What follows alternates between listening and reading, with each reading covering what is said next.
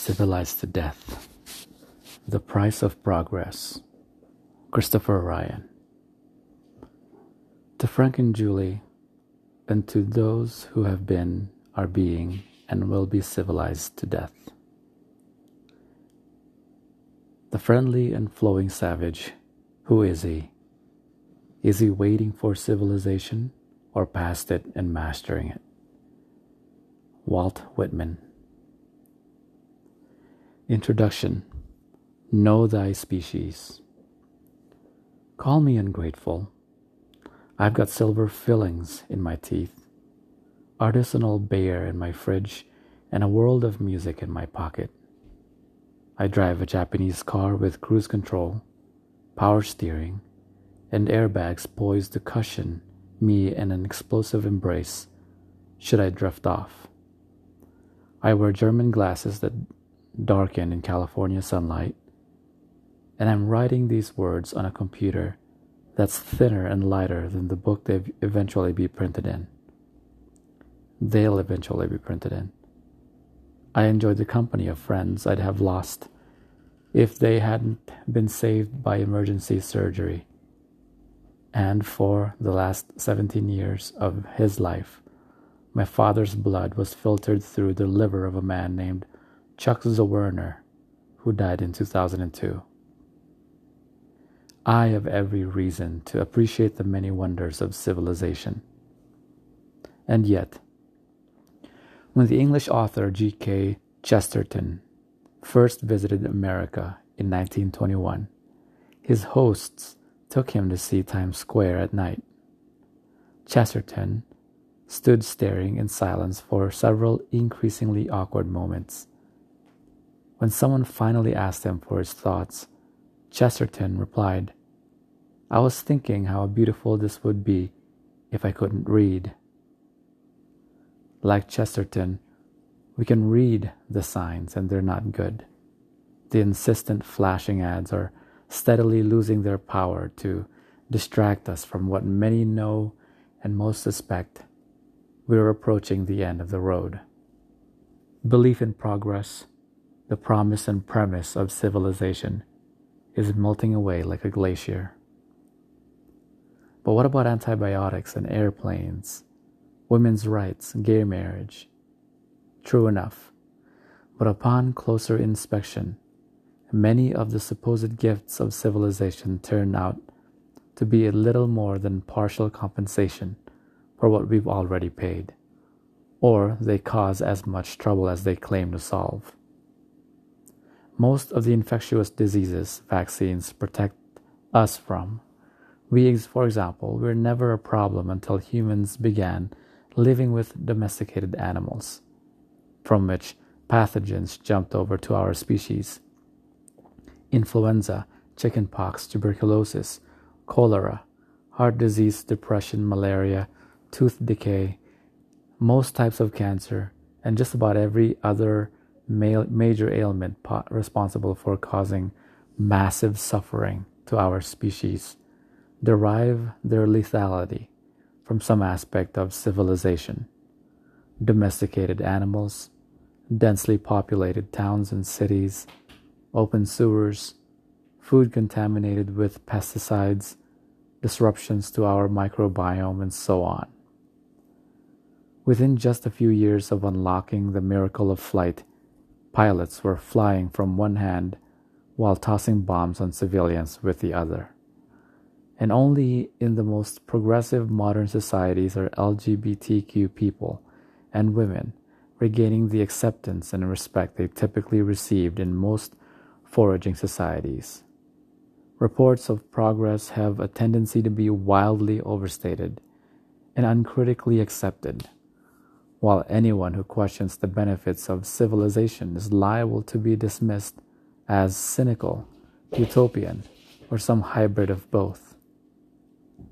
Quote, "An era can be considered over," unquote, said Arthur Miller, "when its basic illusions have been exhausted," unquote. Progress, surely the basic illusion of our era, is spent. Dystopian scenarios loom ever larger as fisheries collapse, CO2 levels rise, and clouds of radioactive steam billow from fail-safe nuclear plants. Oil gushes into oceans. Mutating pathogens overwhelm the last effective antibiotics, and the living dead stumble through our collective unconscious. Each successive year is the hottest on record, and the next undeclared war ignites from the embers of the previous, while political parties nominate charlatans who can't agree on what's happening, much less what to do about it. Despite the marvels of our age, or maybe partly because of them, these are deeply troubled times. It's common to wonder what sage advice an emissary from the future might bring back to help us choose the best path forward. But consider the opposite scenario. How would a time traveler from the prehistoric past assess the state and trajectory of the modern world? She would no doubt be impressed by much of what she encountered here, but once her amazement at mobile phones, air travel, and self-driving cars subsided, what would she make of the substance and meaning of our lives? Would she be more awed by our doodads or dismayed by what we've left behind in our rush toward an increasingly precarious future? This question isn't as hypothetical as it seems.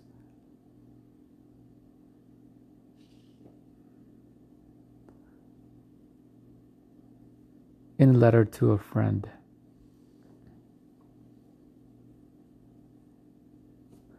this question isn't as hypothetical as it seems.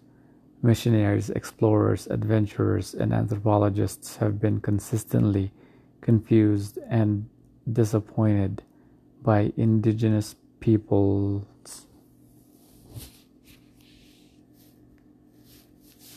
rejection of the comforts and constraints of civilization. Quote, "Why should I learn to farm?" asked Kung San Man, "when there are so many mongogo nuts in the world?" Unquote. In a letter to a friend, Benjamin Franklin noted how little interest Indians had in joining civilization. Quote, "They have never shown any inclination to change their manner of life for ours.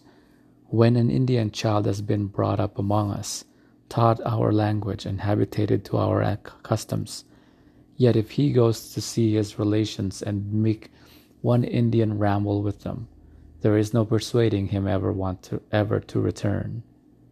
And when white children got a taste of Indian life, generally due to having been kidnapped, they also preferred it, according to Franklin. After their rescue, quote, in a short time, they become disgusted with our manner of life and the care and pains that are necessary to support it, and take the first good opportunity."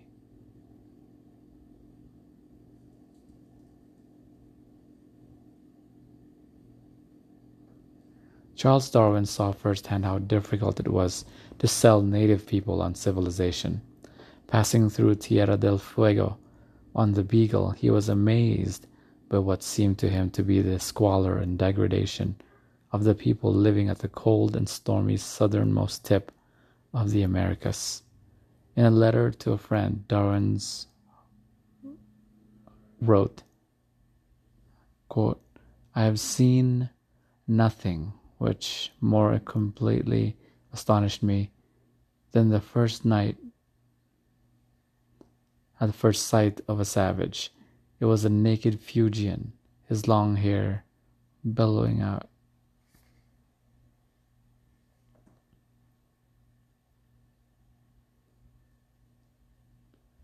His long hair blowing out, his face besmeared with paint." Unquote. In his journal, Darwin wrote, "I believe if the world was searched, no lower grade of man could be found." Unquote.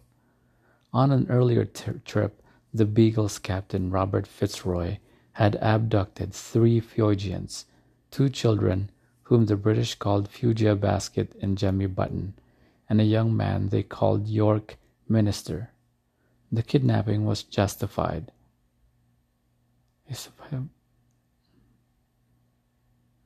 Young man they called York Minister. The kidnapping was justified, Fitzroy felt, because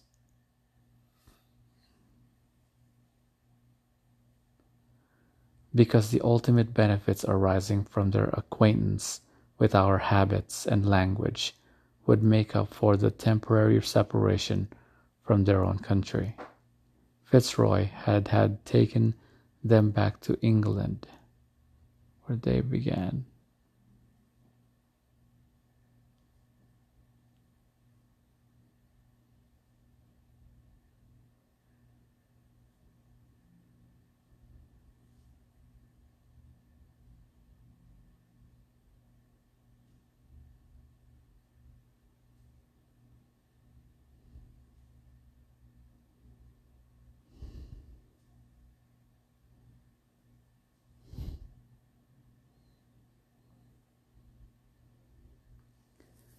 But when the Beagle returned to Woollya Cove, near what is now called Mount Darwin, just a year after dropping them off, Jemmy, York, and Foygia were nowhere to be found.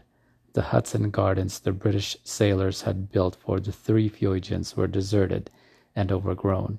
Eventually, Jemmy was located and joined Darwin and Fitzroy for dinner on the ship, where he confirmed that the Fuegians had abandoned their civilized ways.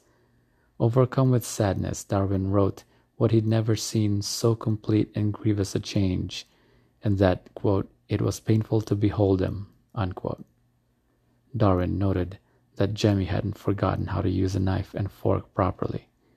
When Captain Fitzroy offered transport back to England, Jeremy to return to England, not at least, as he was happy and contented with plenty fruits, plenty fish, and plenty birdies.